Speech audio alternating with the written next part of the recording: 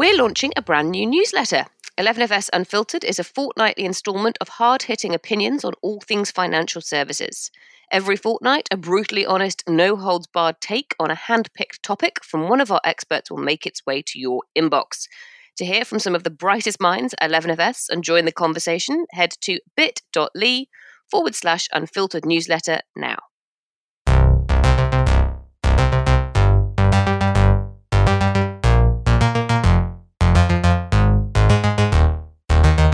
Hello and welcome to FinTech Insider Insights. My name is David Breer, and in today's episode, we're going to be talking about outsourcing in financial services. Between BaaS and SaaS, cloud and core banking, it seems every company is involved in outsourcing in some way right now.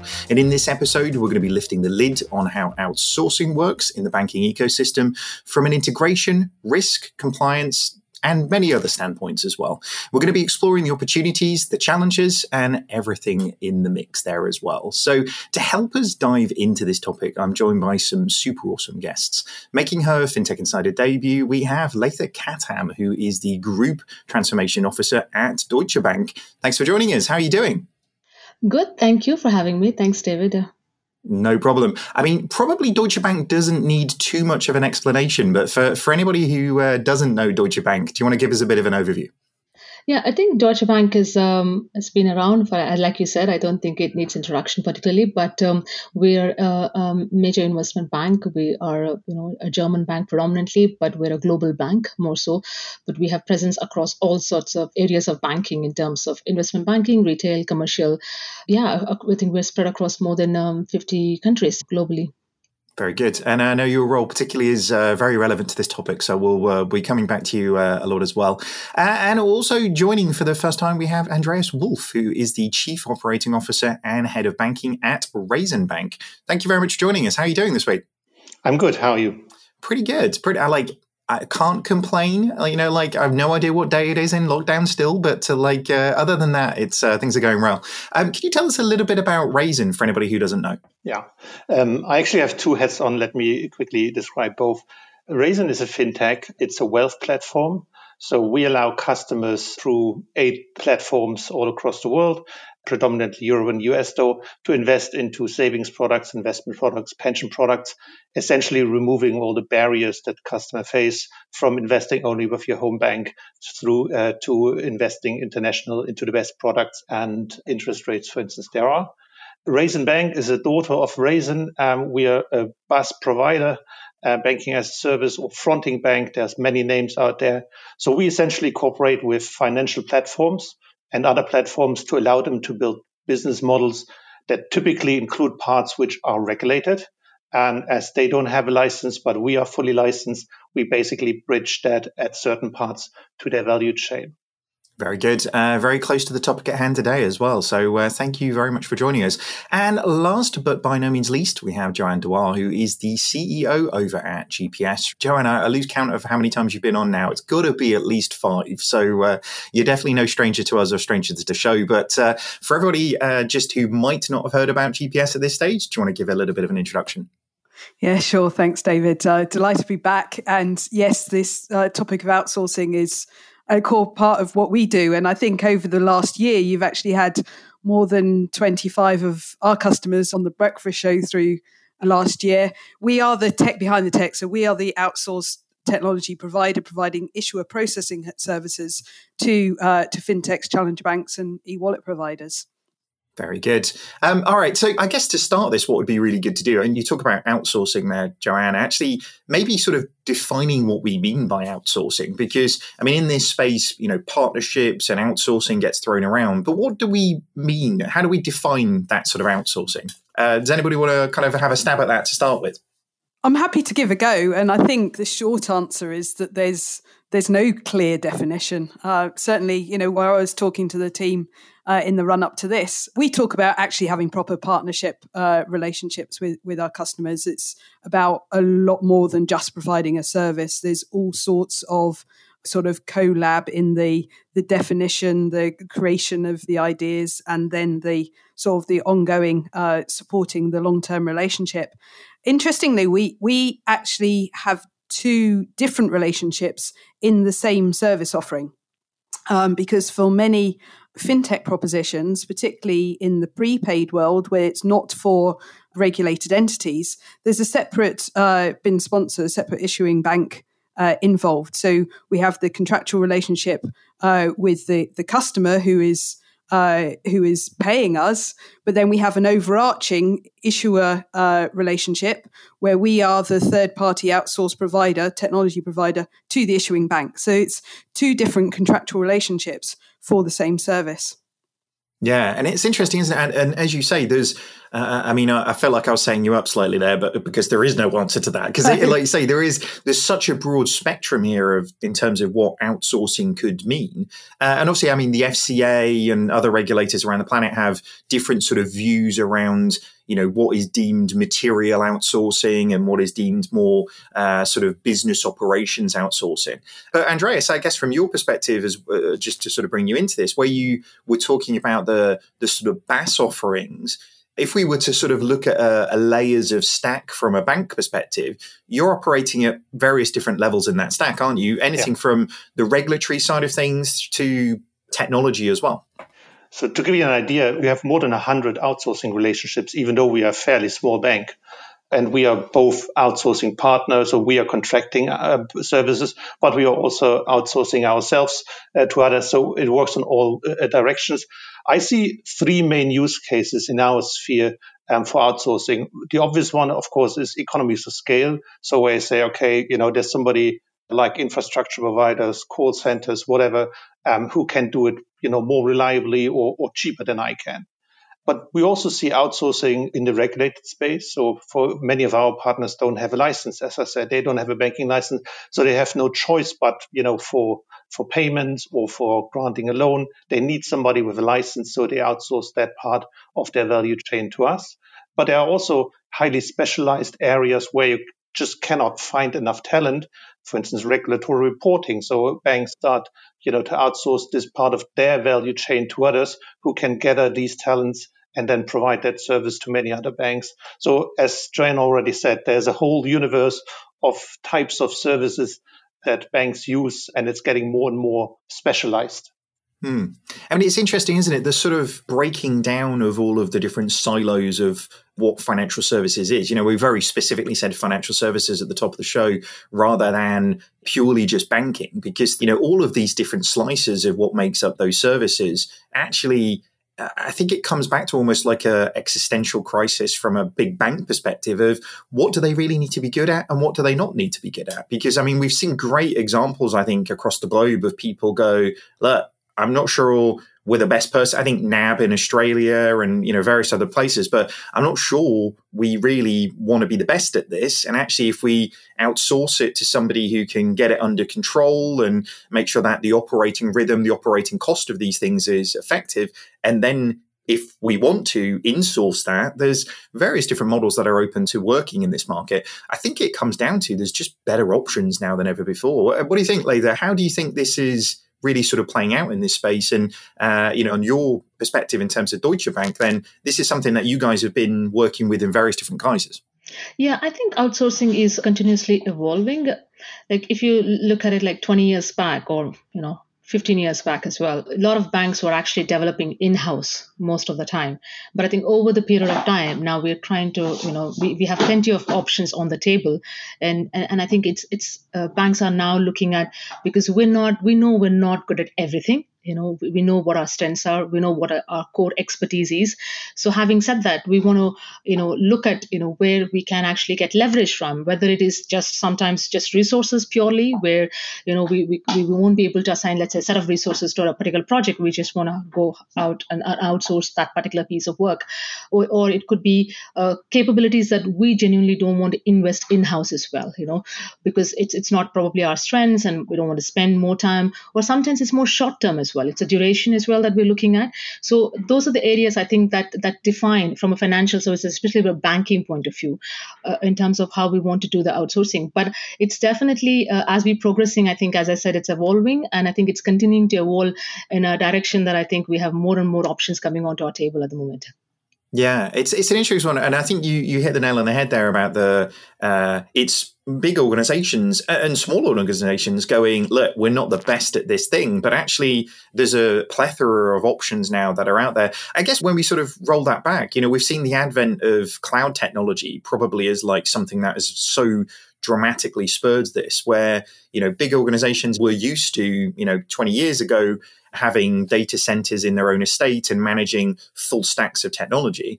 But actually, as we've moved forwards in the new ways in which, digital has kind of created opportunities in that space, as we talked about, every layer, a sort of horizontal layer in that stack is now up for grabs, which is the ability to drive cost efficiencies. And, Andreas, Leda, Joanne, the opportunities for all of your companies are exponentially bigger than they ever were before, aren't they?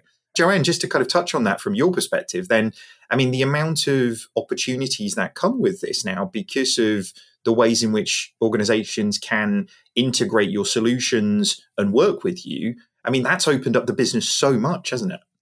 Yeah, it's opened up both in the types of organization we work with, but also geography as well. So genuinely, every bank's looking to digitize at the same time as fintechs are trying to get going in every single country, and everyone's trying to do the same thing. And, there's not that many. So, it's so hard to actually make these evolution in-house that outsourcing makes an absolute ton of sense. And I think, that comes down to three key reasons. You've got the cost of operation and the cost of, the need to have that continual compliance. It's the expertise that comes in. We offer one core thing, and so we have to be actually brilliant at that one thing.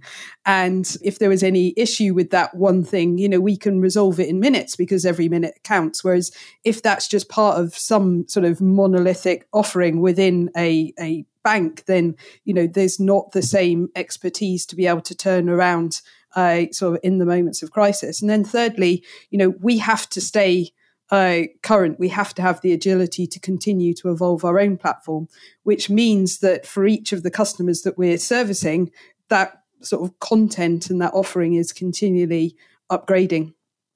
And I think all of those make a massive difference when it's coming in from outside. I agree. I think that, as you say, it's a holding those partners who are critical infrastructure for you to create the opportunity for your customers.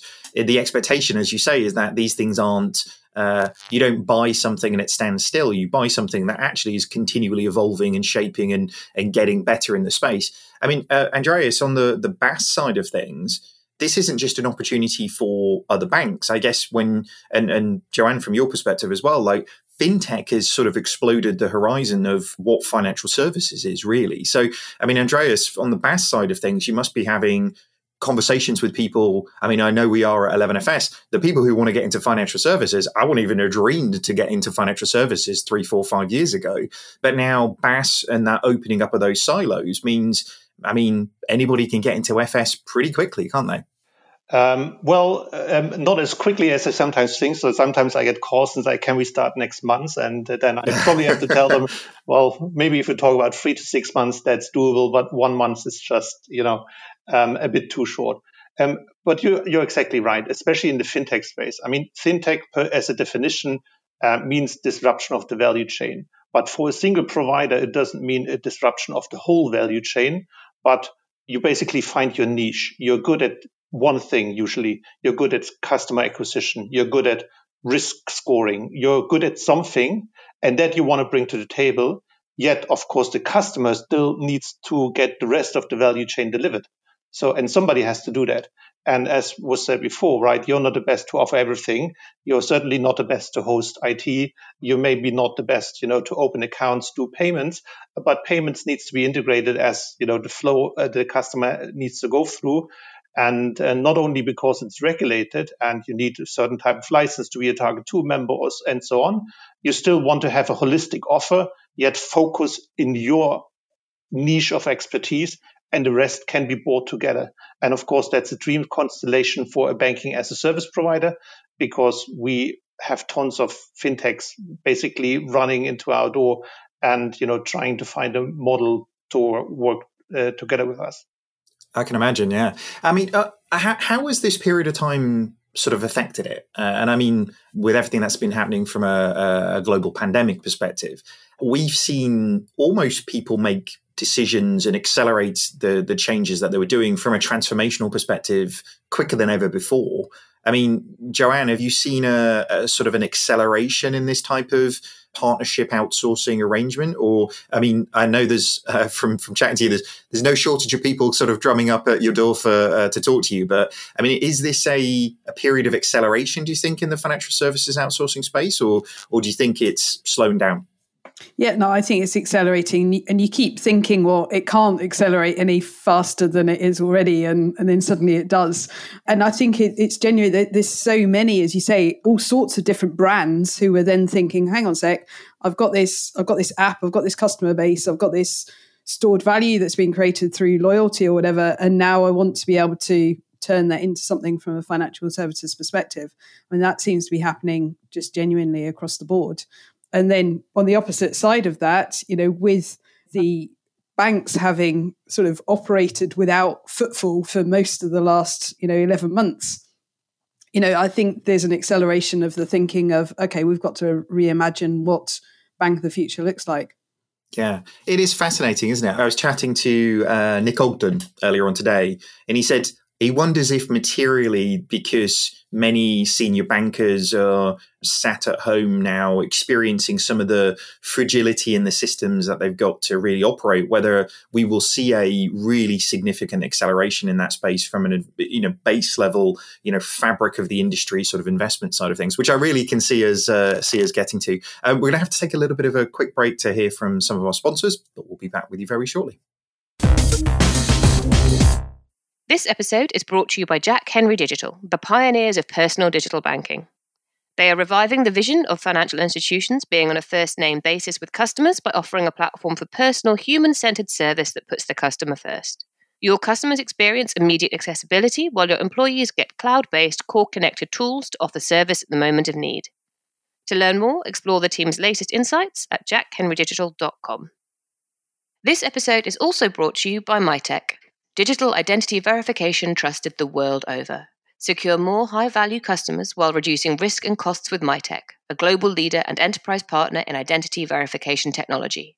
Create certainty in today's digital world with Mitek.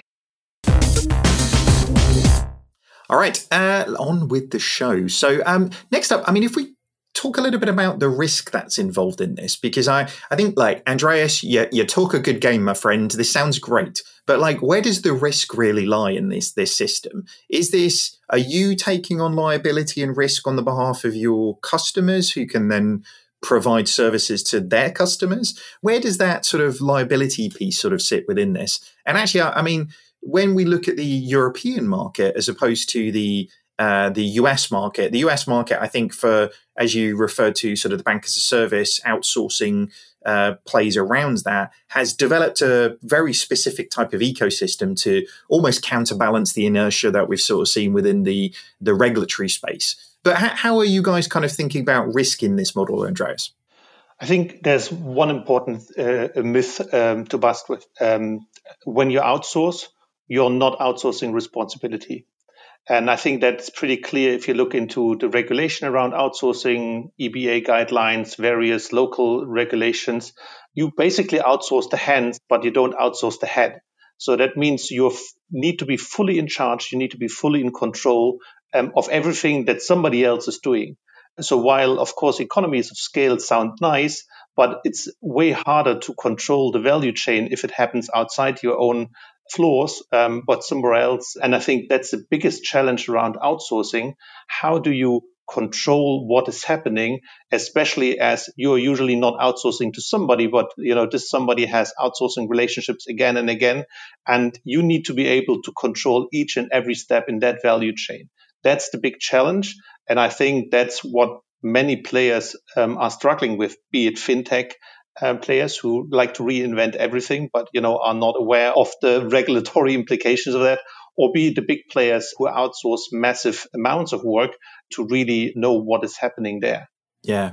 What do you think on that, Leda? Because I mean, the bigger the organization, more material the risk is when you're going through these types of outsourcing agreements. So exactly as Andreas was saying, tiny little fintech, like little amounts of risk, big organization, there's bigger risks that are involved in these types of arrangements. So, I mean, how have you guys kind of thought through some of those things to give yourself the confidence to embark on these types of outsourcing arrangements?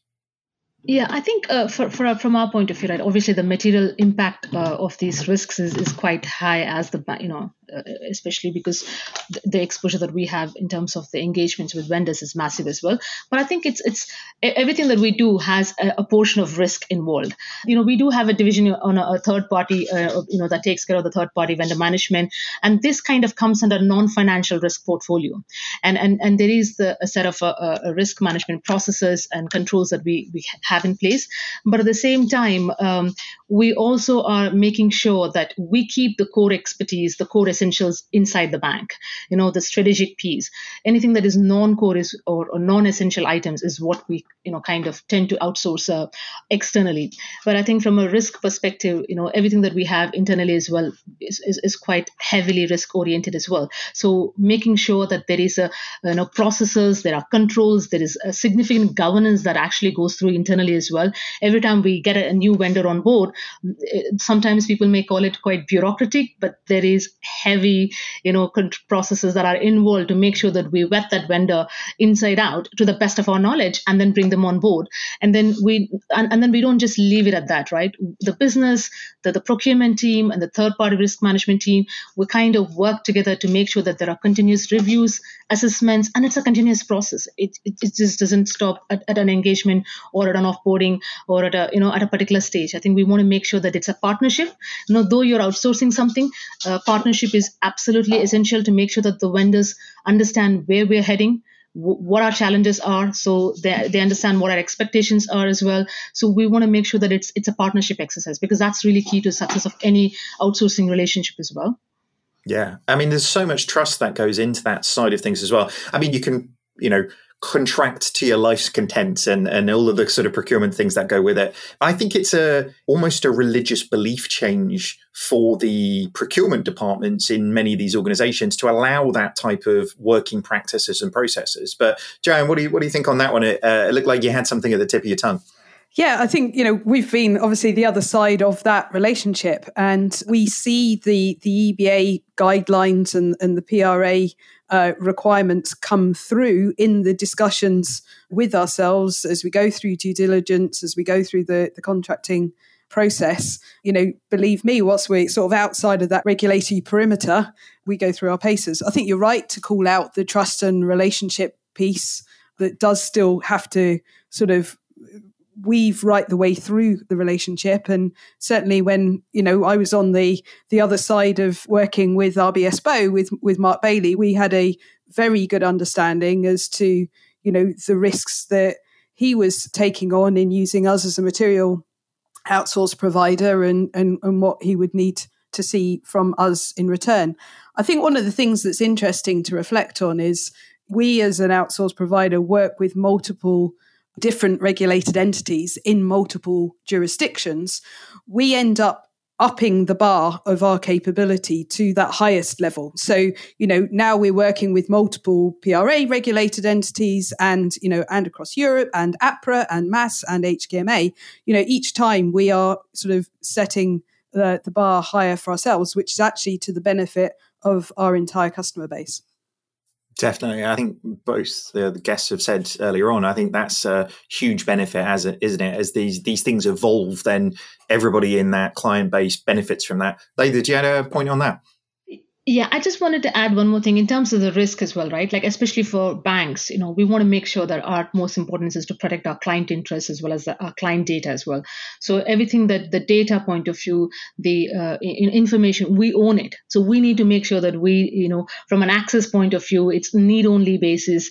And then there are, adequate controls and governance as well in terms of how the sharing happens as well across.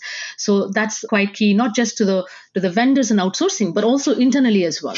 We need to make sure that at any given point of time, that risk is mitigated and has adequate controls in place on that. I agree. What about, Joanne, what about on the other side of this? Me and you have talked last year a lot about Wirecard. When things go wrong, Like what happens and how does that manifest itself? Because, I mean, in a traditional procurement relationship, the sort of stick rolls down the hill, right, in terms of who gets sort of upset with who down that process. But I guess in a partnership agreement where there is positive intent and everybody's set up to do the right thing, what happens when there's a problem in that value chain? Well, I mean, with the aspect of the Wirecard issue that we were involved in, where it was Wirecard Card Solutions and the FCA suspension, thank goodness they had, outsourced most of the actual processing capability to other organisations such as ourselves. I mean, we had 80% of the portfolio. And what we've been able to do, the bit that's not made the news is actually since that suspension, between then and the end of the Wirecard Card Solutions license at the end of November, we have safely, seamlessly transported each of those program managers onto another issuing vessel to continue on their journey, and the cardholders haven't had any adverse experience. So actually, from a UK and European sort of BIN-sponsored business perspective, outsourcing was a good thing to have happened. Yeah.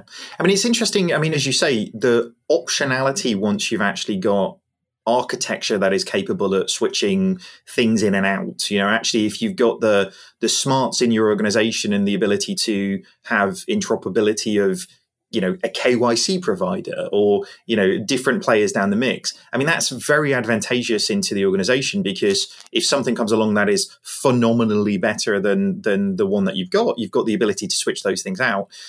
What about, I guess, we're seeing increased interest from people like the FCA with regards to material outsourcing. I think they've, particularly talked about it in the context of cloud providers in this instance, which is, if there are, and the FSB has raised some concerns as well about if organizations are essentially putting all of their eggs in one basket when it either comes to large swathes of their estate or potentially even large swathes of the industry as a whole, then are we creating sort of systemic risk, or are we actually just moving in the direction of web scale today's technology? Because I think the sort of truth in that probably is that digital is no longer a channel. It is the fundamentals of every business. But what do you think first, Andreas? Do you think are we creating systemic risk by putting more and more of these things into other organizations? Or is just this the way of the industry and the direction of travel from a technology perspective? I mean, the whole world is interconnected and, everybody is depending a bit on everybody. So the good thing is, as I said, there is a certain interoperability, so you can relatively easy change providers. On the other hand, we are setting certain entry hurdles to be part of that ecosystem, and certain areas don't allow for too many players. I mean, in cloud hosting, how many players can there be that can create a reliable, efficient service across the world 24/7? So naturally, there will be limitations on the number of providers, at least for certain areas. I think, again, we come to risk assessment of the bank. So for not only for ourselves, but also for all our partners, we have to plan business continuity and business recovery. So if a Wirecard fails, who else can take over whatever Wirecard is doing for me? And that is not only a theoretical exercise, but many organizations, at least if they mature to a certain level, will have backup providers for their main task and make sure that once somebody fails, there is somebody else to fill that gap. Nevertheless, there will be systemic risks. I mean, if tomorrow Azure and AWS, close down for whatever reason, yes, there will be systemic risks attached to that. Hey, if the entirety of the internet goes down, I think we've got way bigger problems than financial services at that stage. But there's probably something quite dramatic going on. But hey, I didn't predict a global pandemic this time last year either, did I? So, but what do you think, Latha? Do you think this is I think this is the direction of travel from an industry's perspective. But what do you think? Yeah. So I think personally, if we take a step back, right, in terms of, especially from a banking point of view for the outsourcing, we need to have a clear view internally where we want to head to, in terms of our org design. What's our ratio of internals versus externals? What's the, strategy around actually outsourcing internally? What kind of, processes or products or services that we want to give it to vendors? What locations are we interested in? Because again, there's a cost play, always there's a cost play, and especially, we at Deutsche Bank, there is an increased focus in terms of generating cost efficiencies as well. So we're quite conscious of where we're making those investing decisions as well. So it's really clear that we have an org design of what's our resourcing strategy, and what are the practices within that resourcing that we want to engage these vendors. And in terms of systematic risk, I think once we have a clarity around where we're heading, what the strategy around these levers are, I think that's when you kind of plan in advance as much as possible. But in terms of the number of players that are coming in, I don't think everybody is kind of, has the potential to work with larger players in the financial services, because scaling is a big aspect as well. Because you speak to a number of companies that are offering digital services. Personally, for a number of things that we are keen or interested in that I have engaged, some of them actually didn't have specific examples of working with large, companies like ourselves, because that's really important as well. I'm not saying it's a must, but it always helps to, have a point that that they've actually proven to work with big banks, not because we're really great or anything like that, but because the kind of complexities that come with a big bank like this, the kind of bureaucracy that goes behind it, the kind of other challenges that people have experiences with. I think that helps as well. So not everyone is a candidate for us, I think, if I can say that, so it depends on how we want to, in terms of our ratification, in terms of the technology, the benefits that we're going to have, and how it's going to help us is what makes it this thing. But I think there's always a risk in every vendor engagement that we have, and like Andrea said, it's also the backup plan. It's always the business continuity plans that we have with every engagement, like what happens if this goes down, or so as much as possible I think we tend to plan it. But sometimes things don't go according to plan, and that's such as pandemic. No one predicted it, but I don't know if that answers the question, David. I think it's always plan for the worst, hope for the best on those things, isn't it, in terms of where it's going? But what do you think, Joanne? What do you think this is sort of moving towards in terms of the outsourcing side of things? So I think it's worth sort of turning the question on its head a bit, because whilst we talk about is it possible for an outsource organization to be too big? I certainly think there's a scale issue on the other side. You need outsource organizations to have sufficient scale to be able to afford to embed all the resiliency required to be sufficiently trusted and proven to be then able to service the larger opportunities such as the Deutsche Bank. So I think there's question marks at both ends of the scale. It's interesting, isn't it? It becomes like you say, it becomes a bit of a chicken and egg, doesn't it? I mean, the interesting thing really as an industry, when you sort of stand back from it, big organizations have been historically used to sort of painting their own picture. And really financial services is becoming almost a fantastic tapestry of the best in class at all of these different slices of pieces, whether it's fraud engines or KYC or payment providers or whatever. And actually, I think back to something that Leda was saying, it's like actually focusing on the end customer and the experience of that end customer. It doesn't really matter what's in those layers in terms of whether it's the banks or whether it's somebody else's. If there is the provision of service and there is a great customer experience, then that's the advantage that the industry really has. And I think I really personally think we're at a real tipping point when it comes to the creation of financial services, because more than ever, it feels like we're in a great spot to have really exceptional organizations all the way through those different slices that allow us to create financial services that we couldn't even have dreamt of, 10, 15 years ago. So what do you think on that, Leda? Yeah, I just wanted to add, to Joanna's point as well, and to your point, David. I think ever since the recession and the evolution of the risk, stronger risk management and the risk framework, we've been continuously learning as well in terms of our vendor engagement as well. There are some vendor engagements that we've done exceptionally well. There are some engagements that we could have done a lot better. And I think whether it's stronger negotiation, whether it's stronger management of risk, and so all of those things I think is continuously evolving, even if it's a big bank, because it's too big sometimes. So it's important for us that to acknowledge that we are learning as we going along. And I think we're definitely in a much better position in terms of making those engagements as well, in terms of the clarity of framework that we have in place. I think to add to that, I think there's some really different characteristics in terms of prioritization between the fintech challengers and the traditional banks.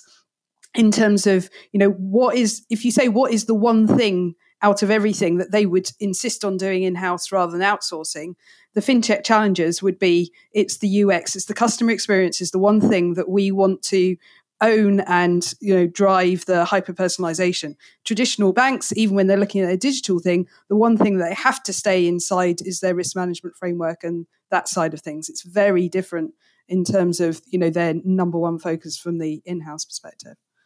Yeah, and I think that's fascinating because, as you say, what is banking and how does banking manifest itself to? I mean, Andreas, on the BaaS side, we're seeing the rise of sort of headless banks to allow embedded financial services in all different walks of life. So it is interesting what everybody sees as their secret sauce kind of across that stack is sort of shifting and changing as different parts of that value chain become more sort of commoditized. But what do you think, Andreas?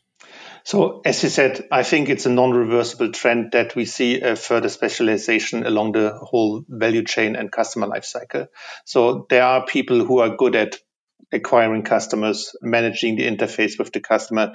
There are organizations who are good at providing certain processes. There are organizations who can provide funding or balance sheet capacity or risk management solution, fraud solutions, and everything. I have a hard time to see that anybody can provide all of that at the best quality and the best costs. So this fragmentation of the value chain will continue. Now, of course, the sweet spot always seems to be the customer interface. So everybody wants to be, the nerve center, bundling everything together, bring it to the customer. But to be honest, not everybody is set up for that, right? So I think we will see players who make a good living as we do as a back-end provider, right? So I have a lot of partners, but at the end, it's their customers, right? I'm providing a service to somebody else's platform's customers, but it's not my customer ultimately. And that's fine. And we can make a living out of that.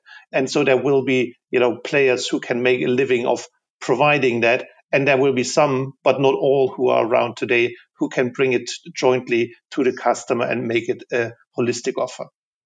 Yeah, I agree. So, I mean, to wrap this up, because I think, we're talking about potentially like 80,000 different layers in an architecture that we could sort of break down for an hour conversation on probably every one of those different layers in terms of the advantages of this. But I mean, just to sort of summarize and sort of go on, I mean, this is only going to get bigger. Like the outsourcing opportunities, the abilities to pull these patchworks together to create things that we haven't seen before.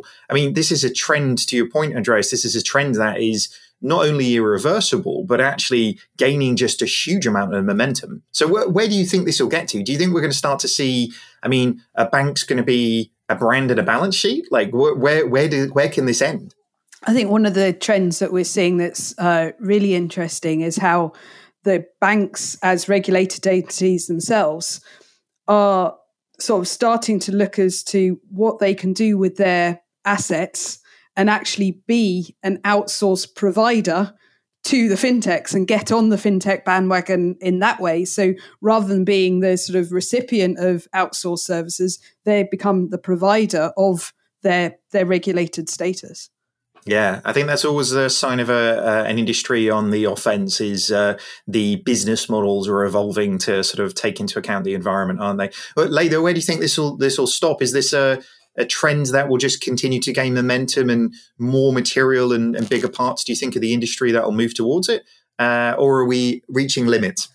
No, I think personally, I don't think we're reaching limits. I think within, especially from a Deutsche Bank point of view, I think we are internally reviewing it continuously. I don't think we've reached a limit of for an outsourcing. I think there is still areas where we can explore internally as well to gain more potential in terms of getting that benefit, whether it's a cost benefit, whether it's expertise benefit as well, or whether it is product side and services side. So I think we're continuously looking for good partnerships as well and engagements. But having said that, I think as a traditional bank, I think it's really important that as a bank, the trust and the credibility and the relationship are the key factors as well for us. So I don't expect this to, us playing with number of layers, it's not that easy for us, We're not going to be switching from one vendor to another vendor, especially when we've invested a lot of time, energy, effort in building that relationship, and likewise for the other, outsourcing partner. So that is really key for us because, some of the processes that we will dealing with, or most of them, is very heavily risk oriented. So we want to make sure that we protect our, customer data and our data itself. So I think it's really, really important that we make the right decisions on this. So, but it is going to continuously evolve in terms of technology, especially we've seen the acceleration of the virtual comms, where we used to use Skype, and I think we have now, it's Microsoft Teams, Google Hangouts, and various other, things as well that's come out. So I think this pandemic probably is helping us in kind of evolving further digitalization of technologies outside of cloud. I think cloud, we've been talking about it for the last couple of years, but I think I'm sure there will be more focus on the technology side of it, and I think that's where maybe Deutsche would be interested to see, potential options there, in terms of how we can digitalize even further than where we are. I mean, that's an interesting point because the rapid expansion of these things, it used to be big banking organizations would put in place infrastructure with the sole intention they encase it in concrete and it's there forever. But actually, increasingly, we're seeing things with a use-by date. Actually, the pace of the industry and the change on those things means what we put in place today, we're going to have to continually evolve and continually move forwards on. But Andreas, final word to you, my friend. What do you think? Where are we going with this? Is this just the galaxy expanding, and therefore we will continue to see more and more interesting things happen in this space? We have to. I mean, if you look just purely at the structural cost problems in Europe, in most banks in Europe don't produce a decent return on equity, and depending on the bank, they need to cut costs at the same revenue base by 10, sometimes 30 or more %. That cannot be done internally. I think that's purely impossible. I think the biggest challenge, as you said, will be compliance. So not only finding the right partners, but controlling the value chain. So that will be the biggest hurdle. Of course, there's some protectionism because some people inside will have to make their jobs obsolete, which is always a hard thing to do. But yes, this trend will continue with all the problems in terms of systemic risk and dependencies we will create. Just to give you a minor example, our year-end auditor is waiting for somebody else's, year-end audit, who are waiting on somebody else's year-end audit because they all need somebody else to finish their audit before they finish their audit. So, I mean, it's an impossible loop, but that's the world we live in, and we'll have to find solutions for that because, as you said, the trend is irreversible. Completely agree. I mean, I'm always a big believer that banks don't get the future that they want. They get the future that they can actually procure. And I think to all of the points that we've made all the way through this process, then actually the procurement process opening up and being much more expansive in terms of the solutions that they can actually talk to and bring in to solve the really big infrastructural and capability problems, then actually that spells to a pretty exciting future. We're going to have to wrap up, though, because I know we could all talk about this forever. So sadly, that does wrap up today's show and the discussion. Thank you so much to you guys for joining us. Where can people learn a little bit more about you and your companies? Starting with you, Leda, where can people learn a little bit more? I think LinkedIn, and also, I think our Deutsche Bank website. It's a great organization to work for. So yeah, please check it out. Very good. Andreas, where can people learn a little bit more about you and all the good work you're doing at Raisin? Raisin.com or Raisin.bank, depending on who you're looking for, whether you want to invest some money or looking for a BaaS provider. Have a look, get in contact. Happy to talk. Very good. And Joanne, where can people learn a little bit more about you and GPS? So thanks. Globalprocessing.com is our website for GPS or Global Processing Services. And I'm on LinkedIn as well. So always find me there. Very good. As for me, you can find me over on @DavidBreer on Twitter, or just search for me over on LinkedIn as well. Thank you very much for listening today for this show. If you did like what you heard, subscribe to our podcast and don't forget to leave us a review. It super duper helps other people to find the show. If you want to get involved in the conversation, or if you want to give us any feedback, feel free to drop us an email at podcast@11fs.com. Or you can also find us on pretty much every social media at this stage. We're pretty much everywhere. Either search for 11FS or FinTech Insider. All right, guys, thank you very much for tuning in. Thanks for listening. Goodbye.